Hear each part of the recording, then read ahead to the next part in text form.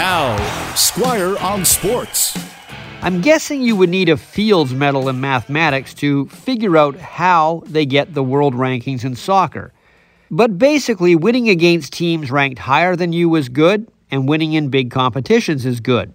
But even that's too simple an explanation.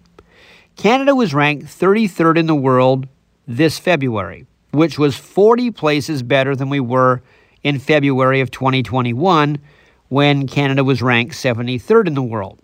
But even after finishing first in World Cup qualifying for this part of the planet, Canada dropped from 33rd to 38th this morning, and we will be in pot 4 for the World Cup draw tomorrow morning. Meaning, unless we get into the group with Qatar, we will likely be in with some heavyweight teams in the round-robin portion of the World Cup. In fact, every team in the group might be ranked higher than us. Now, how did we fall in the rankings?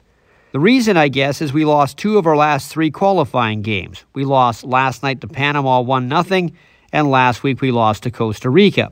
And Costa Rica moved ahead of us in the rankings. They're now 31st in the world because they beat us, and they also beat the U.S. last night. Ultimately, the rankings don't really tell us which team is better unless it's obvious, like number 1 in the world, Brazil, is definitely better than the Turks and Caicos.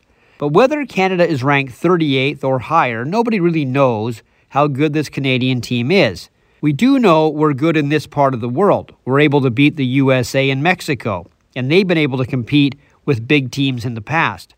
But Canada hasn't played many games outside of its region. The last European team we played was Iceland in 2020, and we lost. Before that, we played New Zealand, which isn't European, but it's obviously not from here. We played that game in 2018.